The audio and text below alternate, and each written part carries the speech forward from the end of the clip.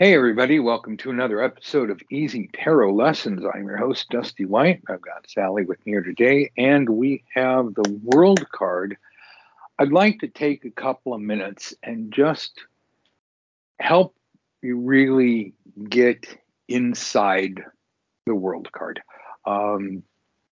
Some of these sessions I like to do the card meanings, not to give you a prison cell of like what this card must mean, but to really help you understand the zen, the nature of the cards. So in between things like how to make money reading cards and how to deal with problem clients or how to deal with great clients or how to build up, a business and how to read at tarot parties, how to read at psychic fairs and all that. Mm-hmm.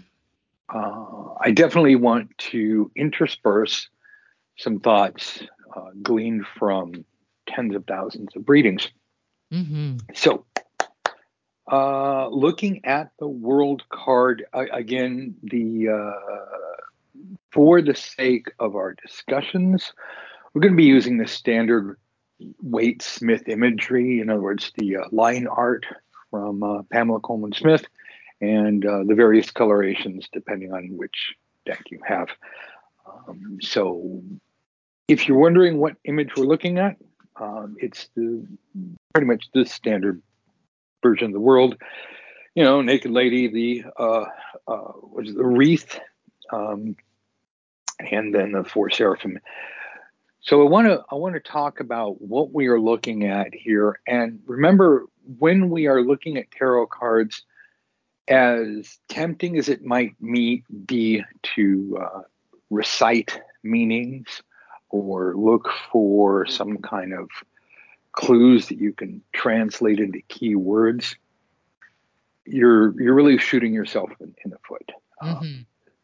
Best way, and this is from experts all over the world, is you look at the image. This is the beautiful thing about it. Tarot cards. They have images, pictures worth 1,000 words, that kind of stuff. Mm-hmm. So what we are looking at here is a visual representation of something called the fifth element, just like that funny movie years ago. Love that movie. It is a fun movie. So, and we do have five figures, discounting the wreath, which is technically Ouroboros of Swords. But we have the four seraphim, and these are the angelic or Christianized representations of the four elements themselves. Mm-hmm. So this ties her in with the magician. So where he is the alpha, she is the omega. Mm. So she is, we could say, the magician on steroids, right?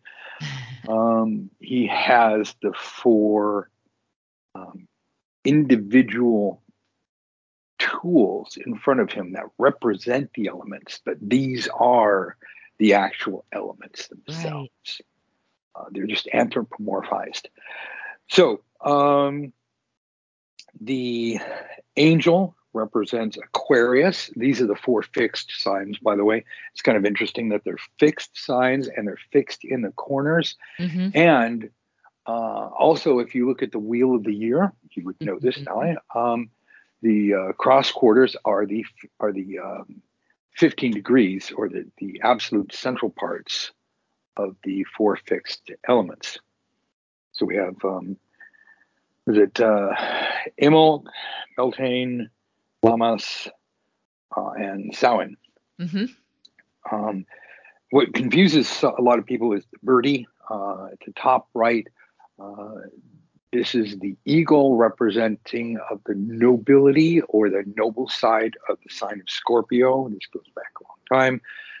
Pretty much nowadays they just use a scorpion, but Scorpio has two animals to choose from, the scorpion or the eagle.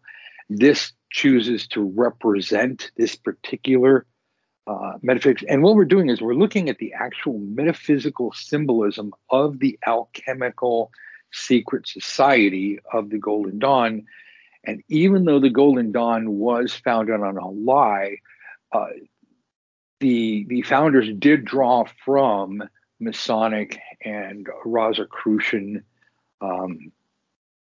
uh, studies. They advanced through that, they and what is his name? Arthur Waite, right? Hmm. Waite was an interesting. I mean, of all people to design a deck, excuse me, this is a guy who spent his life and literally made his money translating archaic texts into English for the Philip Welby collection, and that's how he ended up just moving over to William Ryder and Son. William Ryder had died, so Hmm. son essentially, even though the name was William Ryder and Son Limited Time, just decided to buy out the Welby collection, and got Waite along for the ride, Oh, and so that's how Ryder actually became an occult publisher. You know, did different almost by accident, huh? Yeah, right. But it worked out well. It was a good decision, and cemented their name in history. But it's the strange little string of events that brings us to the Golden Dawn, because Waite really brought the Golden Dawn to prominence, even though he was not necessarily a prominent member as per se. Hmm. He had his own concerns with Mathers and that guy, who, by the way, Mathers's stamp is all over the modern tarot. So what are we looking at here? We're looking, just keep in mind, we're looking at alchemical symbols. Hmm. So the wreath represents a yoni, or the ovum, technically both. It's a sacred space, and it's a portal. So even though we could look at it and just go, okay, here's a picture of the sky with a wreath, and the girl is just happening to be in it, I want you to think of that as, yes, there is that, but it is also a portal to another dimension, or a portal to a sacred space. The whole point of a portal is that it's a transitional point from one place to another. So outside of the wreath, we have the world of the mundane, and even though it is the world of the mundane, it is guarded by. It is we have the physical presence of the seraphim, Hmm. and then inside, that is the sacred space, and so Hmm. that's where she exists. Now, to really understand this, so when we're looking at it, we just, Dusty, just get to the meanings, right? Well, to understand the meanings, it really helps to understand the core nature of the magician card, which we'll just cover ever so briefly here, and cover it in depth in another podcast. Um, he's got one candle. She's got two. Two is better than one. Also, he's standing there holding it up, and too many people make the mistake of thinking this is as above, so below. Right. That's like running around saying E equals MC squared. You're just, you know, you're turning a metaphysical concept into a cliche, or in case of Einstein's general relativity theory equation, thing like that. Just you're cartoonizing it. Hmm. The I probably shouldn't tell you guys this, so don't tell anybody at the mystery schools that I told you this. But the look at the magician as a conduit. Hmm. He is in his I'm doing the pose, right, like Mathers. Don't take a Right. picture of me. Right hand, right. I'm holding it up and going, wait, which hand is it? So right hand, so it would be on the left side, because it's backwards. So in his right hand, he is holding up the double-ended candle. That in and of itself is a huge metaphysical thing. We can go into that. But what it essentially describes is the impossible, is the miraculous, is the ability to do this. This is divinely inspired. It is the light which shines from both ends. It's so much going on there. But short, sharp shoves. Short, simple, easy, understandable to anyone, is that the double-ended candle, metaphysically, implies that you are channeling or that you are accessing or directing um, metaphysical energy. If we look at our intuition as a gateway, which again, go to school, teach you all about Right. that. This is what we are doing. We are using our brain, and we're taking like the edge of our awareness, or let's call it our intuition, and we are interfacing with, for lack of better words, the divine, call it what you will, and we're connecting with intelligences smarter than our own, smarter than our little monkey brain, right? Human brain, caveman, troglodyte. The point is, as smart as any of us are, there is so much to know that even collectively we can't know it all. So that's what I mean by monkey brain. Mm-hmm. So he is channeling, and then see, he's pointing down, right? So he's Right. channeling from the divine to, he is actually, this is the art of manifestation. He is the conduit. The Ouroboros shows that he has harnessed the timeless, that this is a part of him, that he is in line, in magical, he's in line with the magical laws, right? He's does all fucking Rosicrucian studies and whatever. He's got his white tunic. I'm going way much into the magician. But anyway, he's got his white tunic of purity, his red robe of action. So the thing is, he's doing it, right? He's got his tools right there. So he's kind of the, again, he's the man, literally the man, like you the man.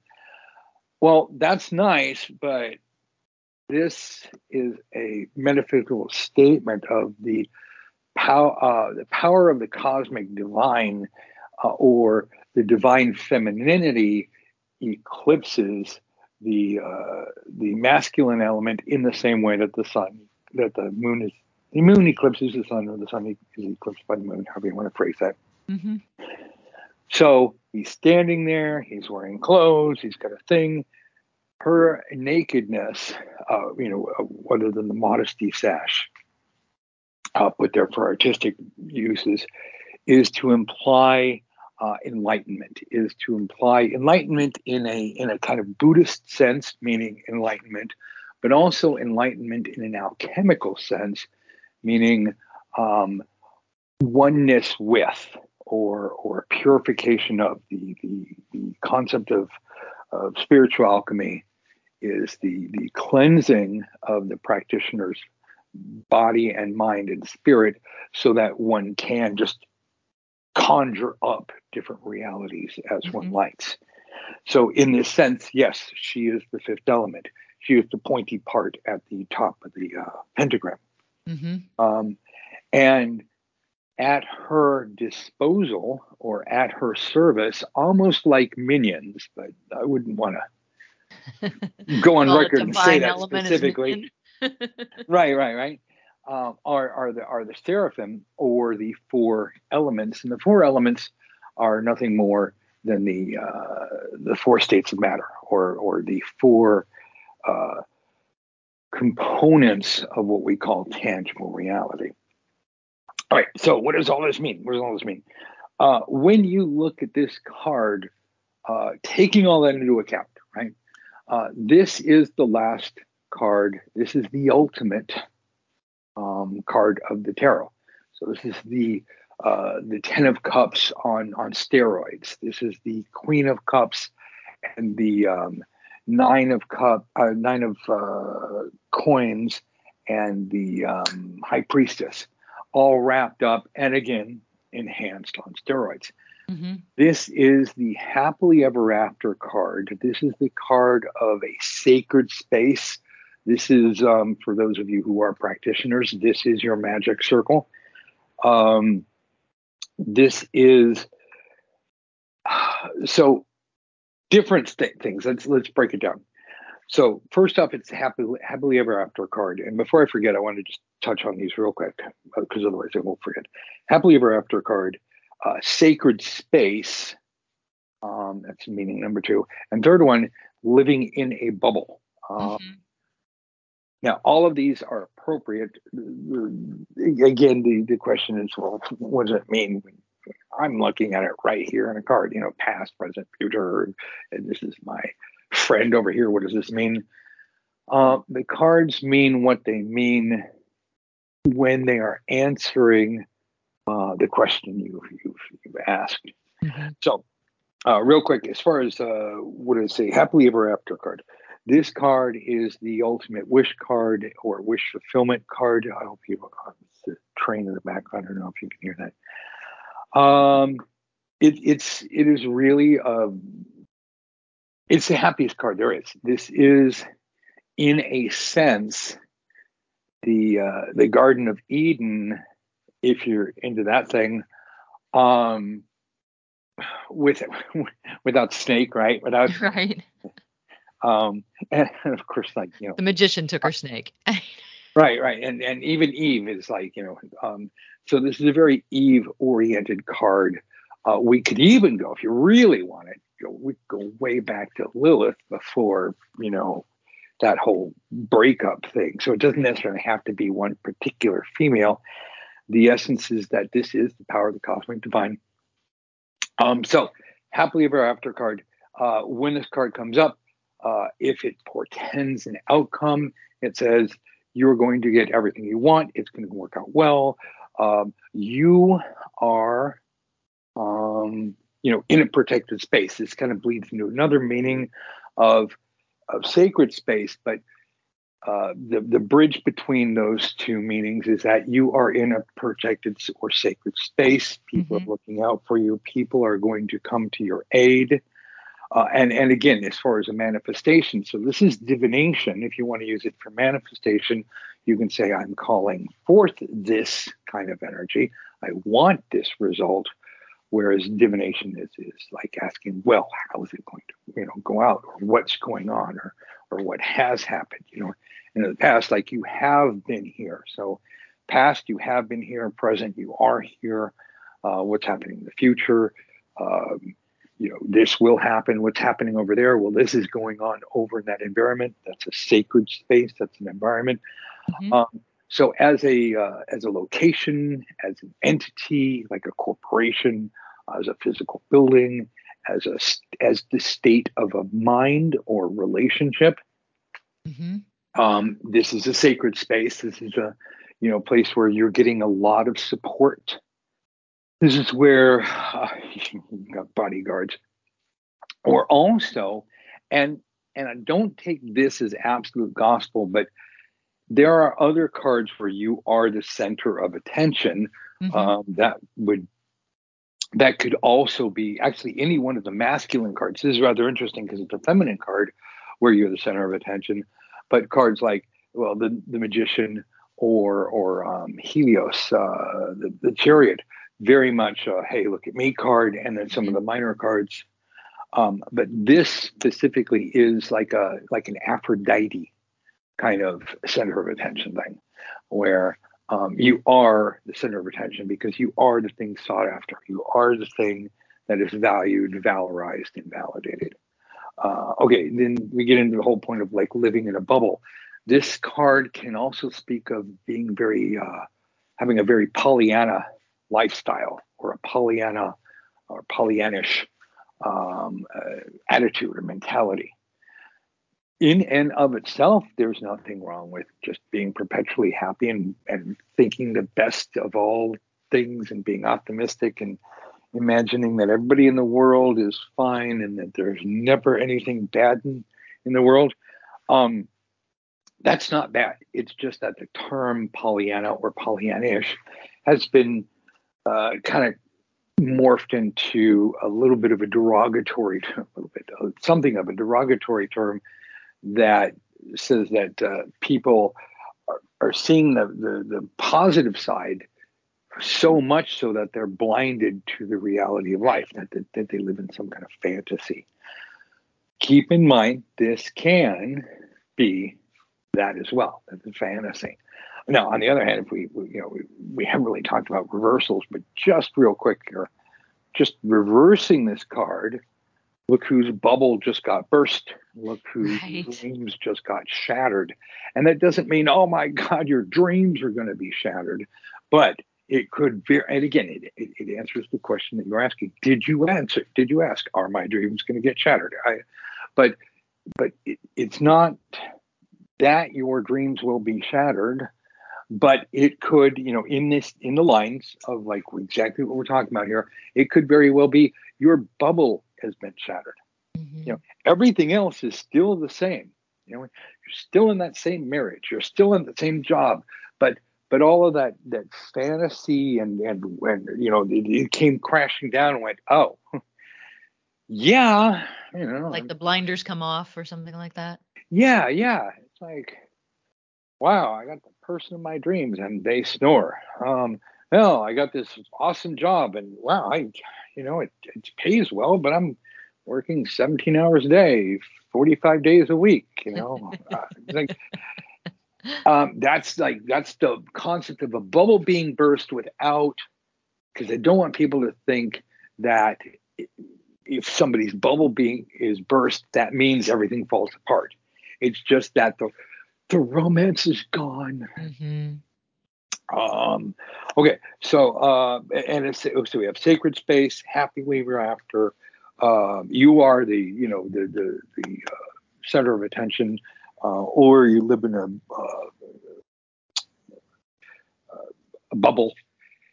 The point is that these are the meanings, the directions of this, and also again, the ultimate is the end of the road. Right? Like, there is nothing after this. This is wrap it up. And in that sense, this is another card. Is another meaning is that this is embryonic. Uh, Right. in astrology, we go through Aries to Pisces, but what happens after? What happens then? It's like they live happily ever after. Well, no, what happens then? It's like they live happily ever after. No, get the story right. Well, this is embryonic in the way that Pisces is embryonic to the next incarnation, Mm-hmm. Aries, because every year, for example, we have the wheel of the year, right? So it's like a spiral. So after every Pisces, technically we just go right over to Aries. It's human construct to go, oh no, it ends. Well, yes, of course it ends. Every time we change signs, something ends. It's just that this grand scheme of things, it's the end of winter and now it's the beginning of spring, which actually is not that bad if you consider it, because no matter which side of the hemisphere you're on, northern or southern, what you call spring is when the sun crosses the equator going towards you. Right. Unless you literally are standing on the equator. If you're like 1 foot north or 1 foot south, as long as the sun is coming at you, it's coming right at us, then we've gone from winter into spring. That's not as big of a change as going from fall to winter. It's like, oh my God, it's way over there. The sun is so far gone. And then it's like, hey, guess what? The sun just started coming back. It's like, I'm still cold. I'm going to be cold the next 3 months, damn it. Yeah. And so yeah, that's the story of this card. When we reverse it, it's missed opportunities, right? It's Mhm. stuff breaks down. Unfortunately, in life, we see that sometimes things just don't work out. Like right now, there happens to be a war going on. I'm Right. sorry. If you're in Russia, there's no war going on because you're not allowed to say that. But everywhere else, it's pretty much, yeah, there's a war going on. Which the point is that there are people that are unhappy. There are starving children in Africa. It's unfortunate. There are poor people and there are wealthy people, and there are wealthy people who are incredibly unhappy. So life happens. Sometimes it's happy, right? Sometimes we Mhm. like the way things are going. Sometimes we don't like the way things are going. So we don't avoid reverse card meanings, especially something like this, and go, "Oh my God, it always must be happy," because otherwise I couldn't possibly give bad news, or I couldn't face this much unhappiness. Mhm. And the beautiful thing about divination, especially something as commonplace as the tarot, which is not a derogatory term. It means we like commonplace tools. We want something that you grab it, go, use it, it works. It's like a Swiss Army knife or a Leatherman. It's your set of keys. It's something you have. Of course it's commonplace, but that's the whole point, is that it helps you. Keys are great. They let you in your house. They get you to drive your car or whatever you keys for a motorcycle, right? They're commonplace, but they have so much value. Same thing with the cards here. If you see something good, great, chase it down. If you see something bad, that's like a stop sign or something or a sign that says do not enter. Go the other way. Detour, right? Nobody wants detour. I'm driving down the road, like detour. I'm like, no, I'm going to go straight. I'm going to go the way. No, I'm going to take the stupid detour. So if your cards come up reversed, your cards say detour, suck it up, Buttercup. Just do what you have to. Take a detour. This applies to your clients. If you're reading for people and they don't want a detour, you can help them work through it, but don't shop for answers. Right. So there's my long-winded rant. So that is world card. That one, right? Sorry. I think there's one person here, right? Yeah. This is the I flip the card over, and hey, the Fool card's on the other side. So it really is like you could actually tape the Fool card and the World card back to back. Maybe even flip them upside down. So when you flip it over vertically, it's like, hey, world, because they really are. Even though the Magician is the Alpha and the Omega,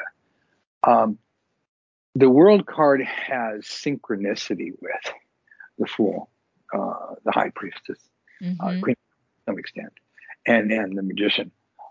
But again, this is all stuff you learn as you go along. So we have a school. I just want to tell you real quick.